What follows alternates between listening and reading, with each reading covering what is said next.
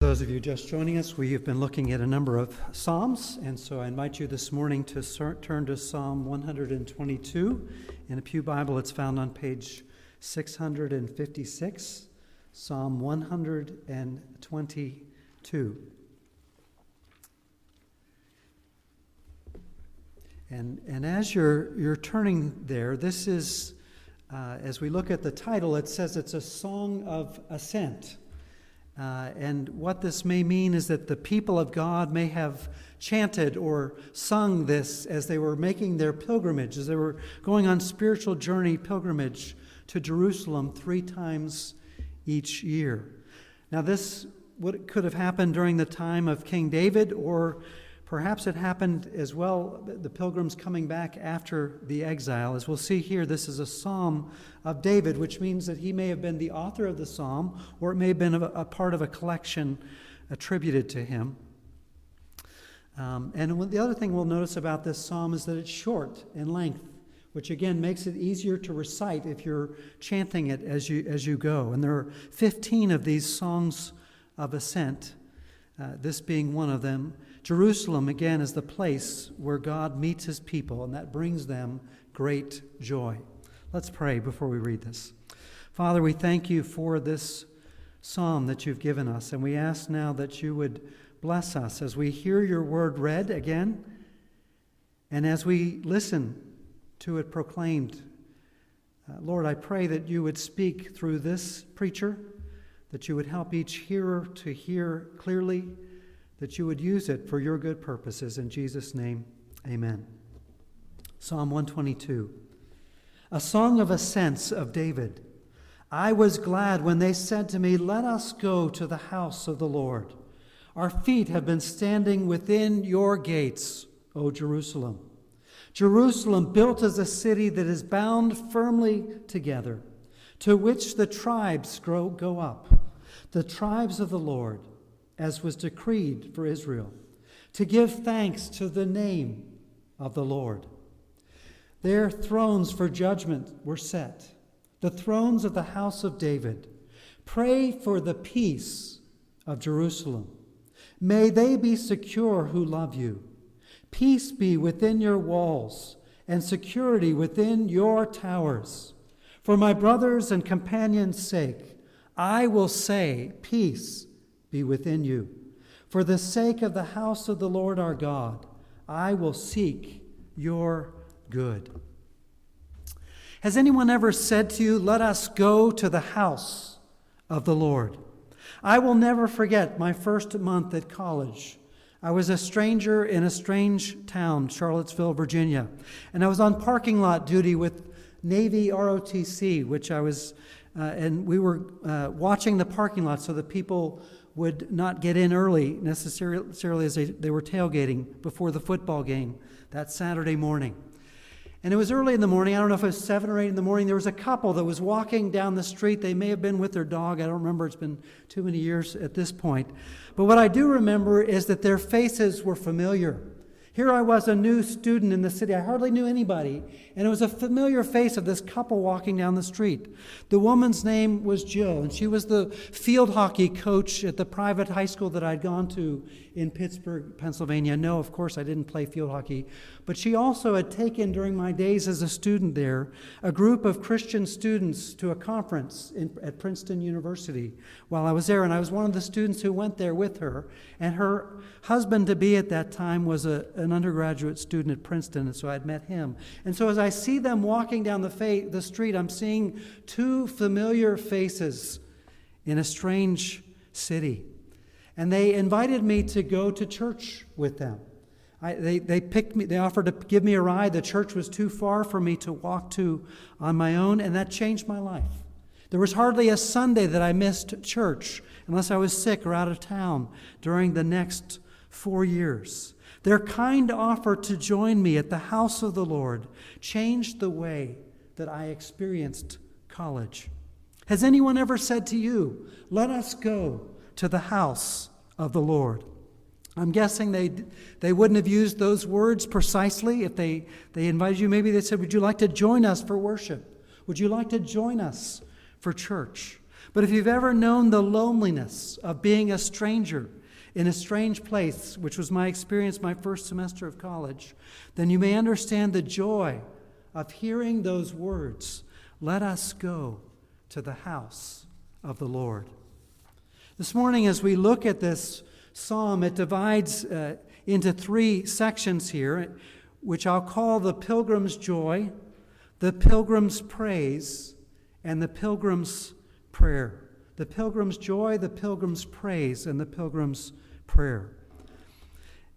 And when I use the word pilgrim, I mean, we may be thinking of Thanksgiving here, but I'm speaking here of people who are on a spiritual journey, seeking to know God, seeking to worship God, seeking to come into His presence. So firstly, the pilgrim's joy, verses 1 and 2, or we might say the worshiper's joy. Listen again to verses 1 and 2 of Psalm 122. I was glad when they said to me, "Let us go to the house of the Lord. Our feet have been standing within your gates, O Jerusalem." I was glad to be in church with God's people when I was away from home for the first time as a college student. And so the Israelites were glad to be in Jerusalem for these pilgrim feasts that they were going on. Our feet have been standing in your gates, O Jerusalem. And as Christians, we're not looking to stand within the gates of Jerusalem, the earthly city, but our pilgrimage is to the heavenly city, the heavenly Jerusalem, the new Jerusalem. That's what we long for. That's the goal, is to make it at the end of our lives into the heavenly city, the new Jerusalem. But it is necessary to be present in Jerusalem to experience that, or to be present in the new Jerusalem. And some have said that showing up is half the battle. But what is it that keeps us from making it into the presence of God's people? What keeps us from showing up in worship or continuing on our spiritual journey? There are a lot of things. There are a lot of people that have dropped out of church, I believe, during this pandemic. Some are connected to our congregation and certainly to many others as I've talked to other pastors.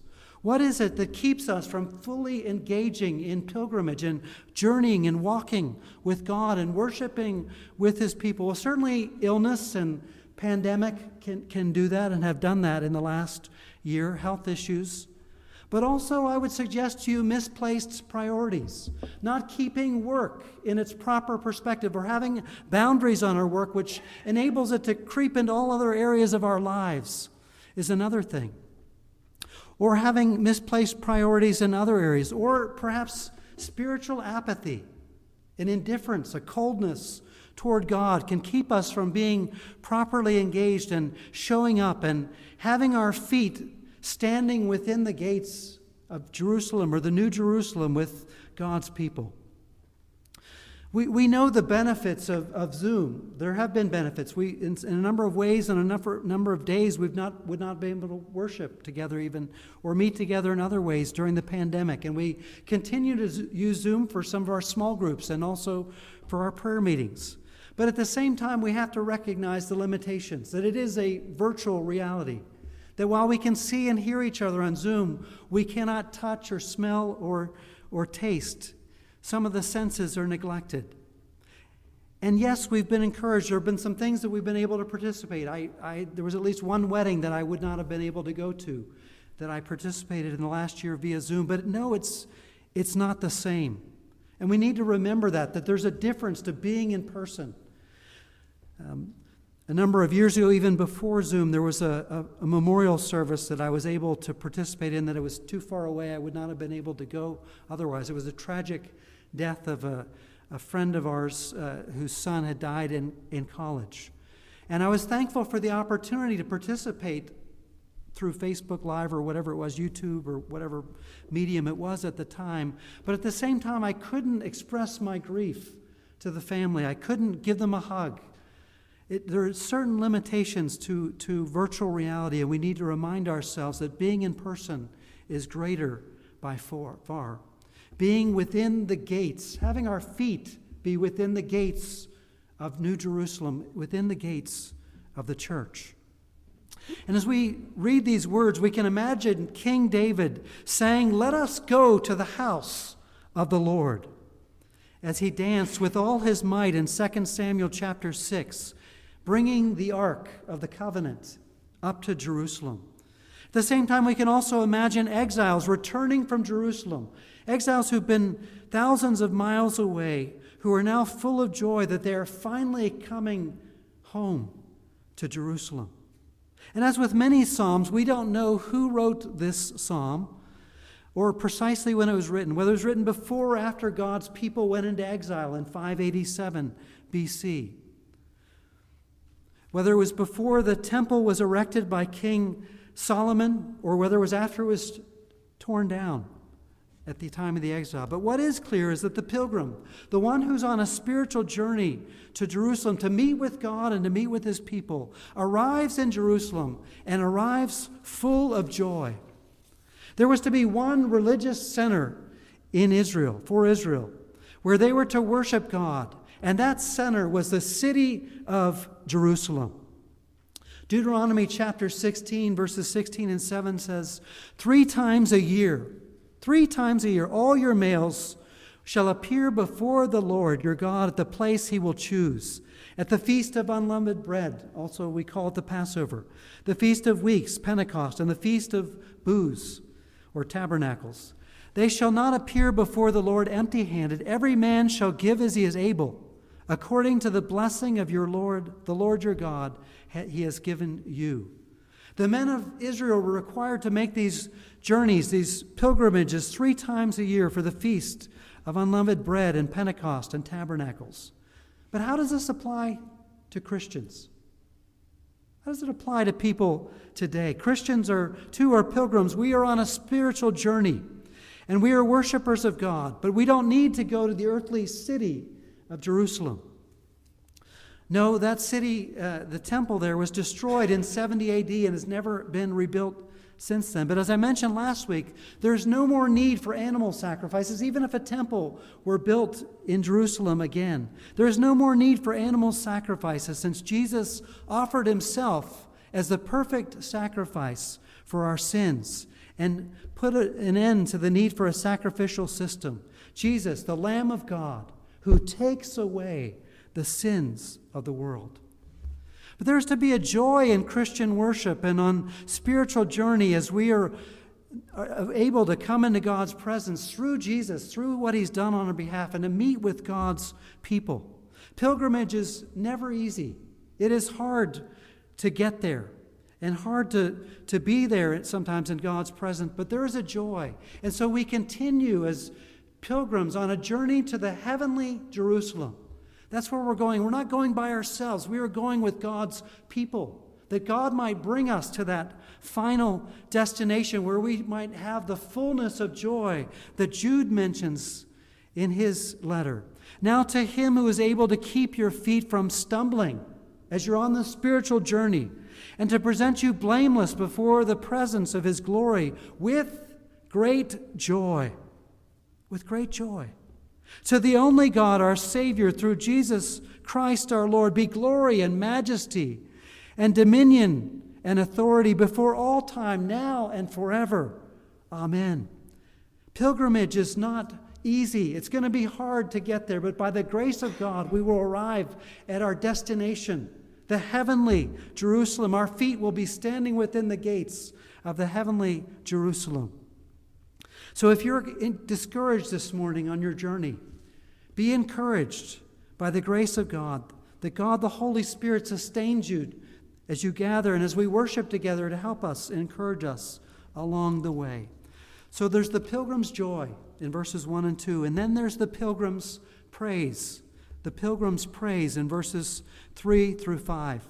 Jerusalem is the destination of the Israelite pilgrim.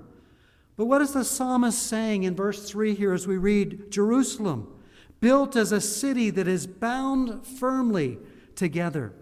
He's emphasizing the strength and the might of Jerusalem, as he does in Psalm 48. We read part of Psalm 48 earlier, but listen to verses 12 through 14, which we did not read. Walk about Zion. Go around her. Number her towers. Consider well her ramparts. Go through her citadels, that you may tell the next generation that this is God, our God, forever and ever. He will guide us forever.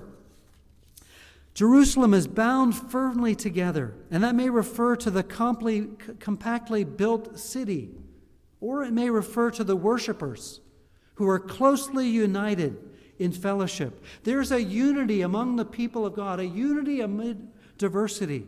Israel was a nation of 12 tribes, and there was diversity among those tribes in terms of their function. Some of them were priests. Those were from the tribe of Levi. Some of them were rulers. They came from the tribe of Judah. And they also had different personalities, as did their descendants as well. Jerusalem, built together as a city that is bound firmly together. There's a unity, but there's also a diversity, as there is among the body of Christ, the people of God today. And Jerusalem and Mount Zion, if you were to physically go there, it's not a big mountain. But whenever people go to Jerusalem, they're said to go up. The Bible always talks about going up to Jerusalem, never going down, though it's not that big of a mountain.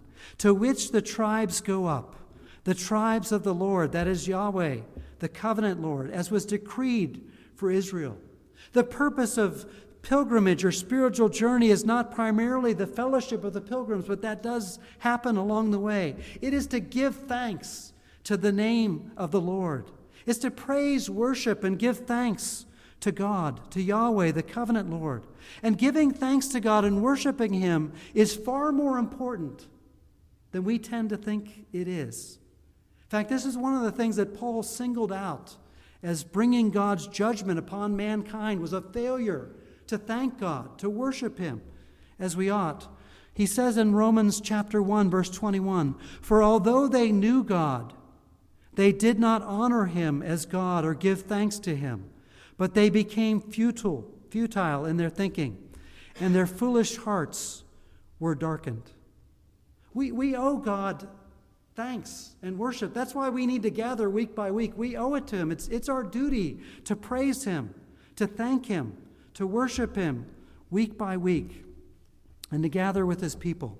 And God revealed His name in the Old Testament as Yahweh. Capital L, capital O, capital R, capital D. The covenant Lord. But in the New Testament, He reveals Himself, His name as Father, Son, and Holy Spirit as we gather together. And this fellowship is more a result or a byproduct of gathering together for worship. We're not primarily seeking unity or prosperity by gathering. We're seeking to give thanks to the name of God. That's why we gather week by week.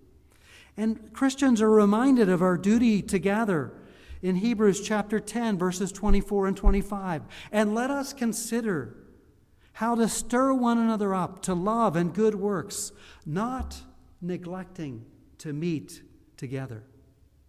Not neglecting to meet together, but encouraging one another. And all the more as you see the day of Christ coming again, drawing near. Now, there are good reasons why some of us cannot meet in person, and some of you are on Zoom with us this morning, and most of those are related to health reasons or the health of loved ones. Some are genuinely shut in, and it's up to those of us who are healthy and physically able to come to try to reach out and communicate with and encourage those who are shut in and not able to be with us, those who are on Zoom. But we do need to remind ourselves that there are some differences between Israel and the new Israel, the church, and Jerusalem and the new Jerusalem. And in verse 5 we read, "Their thrones for judgment were set, the thrones of the house of David." There's not a separation of church and state the way we have in our nation here. Yes, there were distinct offices of prophet, priest, and king in Israel, and there were some checks and balances on those in those respective offices. But Jerusalem was not only the religious center of the people of God, the place of worship, of coming for pilgrimage, but it was also the political center as well, symbolized by the thrones of judgment, the thrones of David. The kings upheld God's kingship to the extent that they were faithful in dispensing justice, which was to be a part of the Messianic era. And all the kings of the house of David failed in one way or another, some more than others. And so they pointed to the need for a ruler who would come and rule most perfectly, most justly, the Messiah. And 1,000 years after King David came, Jesus came. And we're waiting for him to come again, that his rule and his reign, his justice might be perfected when he comes again. And the new Jerusalem comes in all its fullness. The pilgrim's joy, the pilgrim's praise, and lastly, the pilgrim's prayer in verses 6 through 9. It's been said that there can be no peace without justice. There can be no peace without justice. And that's true.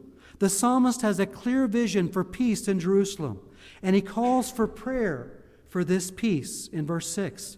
Pray for the peace of Jerusalem. May they be secure who love you. Security and prosperity and peace are dependent upon justice. And it's difficult to achieve peace in this present world order as it was in the time of the psalm writers. If you look over at Psalm 120, just a couple of psalms away from this, and look at verses 6 and 7. Listen to what this songwriter, also one of the songs of ascent, says. Too long have I had my dwelling among those who hate peace.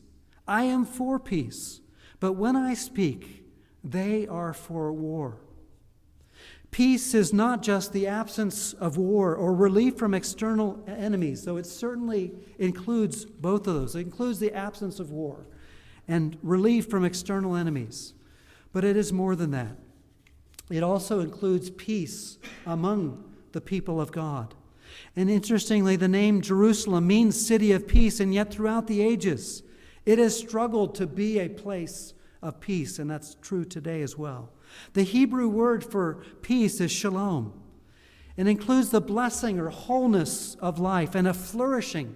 So when we think of the word peace, the Hebrew word, think of flourishing, of thriving, flourishing of relationships, not just a tolerance of others, but a love for others.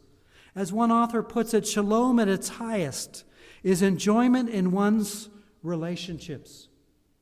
Enjoyment in one's relationships. A nation may be at peace with all its neighbors and yet be miserable in its poverty.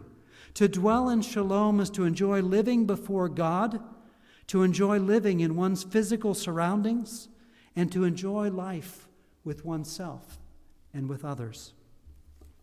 The concern of the psalmist is as much for peace within Jerusalem, among God's people, internal relations, we might say, as it is with external enemies, though that's obviously an important part of having peace too. In fact, 3 times he mentions within verses 7 and 8, within, peace within your walls, and security within your towers. And for my brothers and companions' sake, I will say, peace be within you.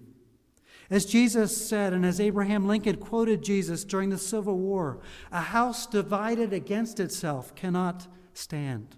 And that applies to nations such as the one we live in today, the United States, but it also applies to the church as well. And so we are to pray for the peace, the flourishing of God's church, that we might have peace within our relationships within the church, but more than that, that the church might flourish, that God might be praised and worshiped and given thanks as he ought to be. And obviously we can pray for the earthly city of Jerusalem, but our focus is more on the heavenly city, the new Jerusalem, as we read at the beginning of the service in Hebrews 12, the theme verse printed at the top of your bulletin. But you have come to Mount Zion, to the city of the living God, the heavenly Jerusalem. Not the earthly Jerusalem, but the heavenly Jerusalem. The Christian hope for peace is based on the work of Jesus Christ. As Paul writes in Ephesians 2:14, for he himself is our peace, that is, Jesus is our peace, who made us both one, Jews and Gentiles one, and has broken down the dividing wall of hostility. And he goes on to say this about the church. It's the temple of God. And Ephesians 2, verses 19 through 22. So then you are no longer strangers and aliens, but you are fellow citizens with the saints and members of the household of God, built on the foundation of the apostles and the prophets, Christ Jesus himself being the cornerstone, in whom the whole structure, the whole temple, being joined together, grows into a holy temple in the Lord. In him you are being built into a dwelling place for God by the Spirit. Where is God's temple today? Wherever his people meet. It is with us today. Where does God dwell these days? He dwells with his people in his church, the house of the Lord. We are his holy temple. And where's the hope for peace among his people? Well, it lies in the power of the Holy Spirit. Again, in him, you also are being built into a holy dwelling place for God by the Spirit. God, the Holy Spirit, is the one who helps us to bear good fruit in our relationships within this holy temple. The fruit of love and joy and peace and patience and kindness and gentleness and faithfulness and self-control. Against those things there is no law. But that doesn't mean that we who are members of the church don't also need to work at keeping the peace. Yes, we need to pray for the flourishing, the peace of the church. But we also need to work at it as well, as Paul says in Ephesians 4, verses 1 through 3.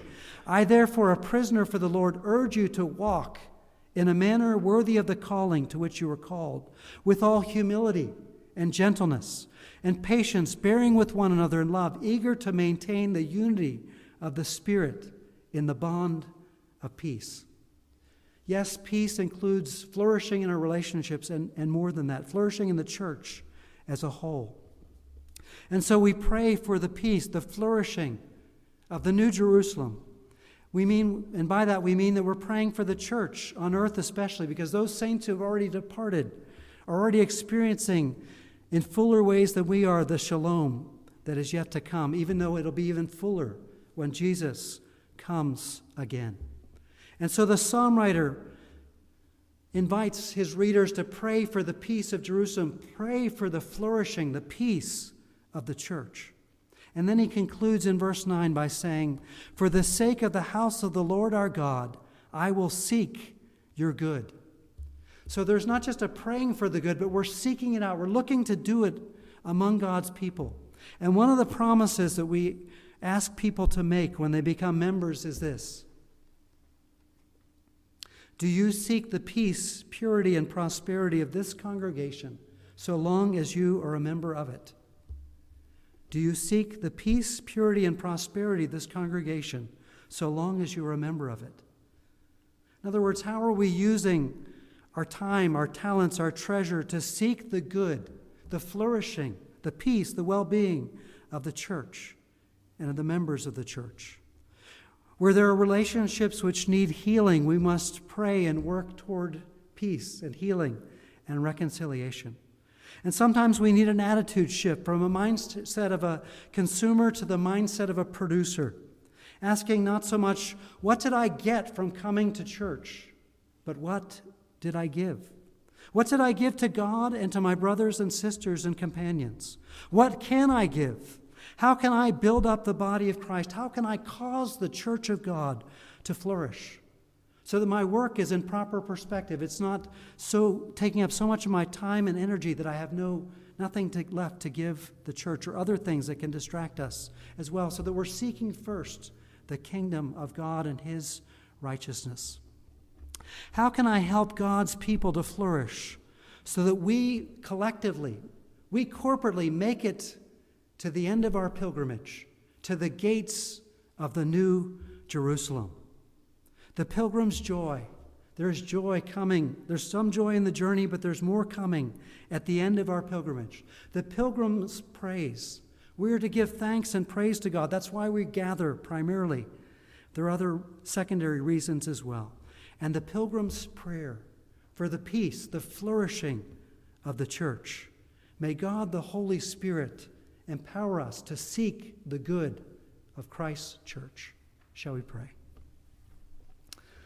Father, we thank you We thank you for these words from this psalm. And we know, Lord, that it is hard to live this out. We get weary in the journey. But we also are reminded that we need each other, that this is a corporate journey. We're not just doing this individually. We don't just walk following you individually. Lord, we worship with your people regularly. We gather, we meet, we encourage one another. We don't forsake meeting together. Lord, help us to be faithful in this. And we pray, Lord, for those who are not physically able to be with us, for those who are shut in for one reason or another. Help us, Lord, to engage with them, to encourage them that they might make it as well with us to our destination, the heavenly Jerusalem. For we ask it in Jesus' name. Amen.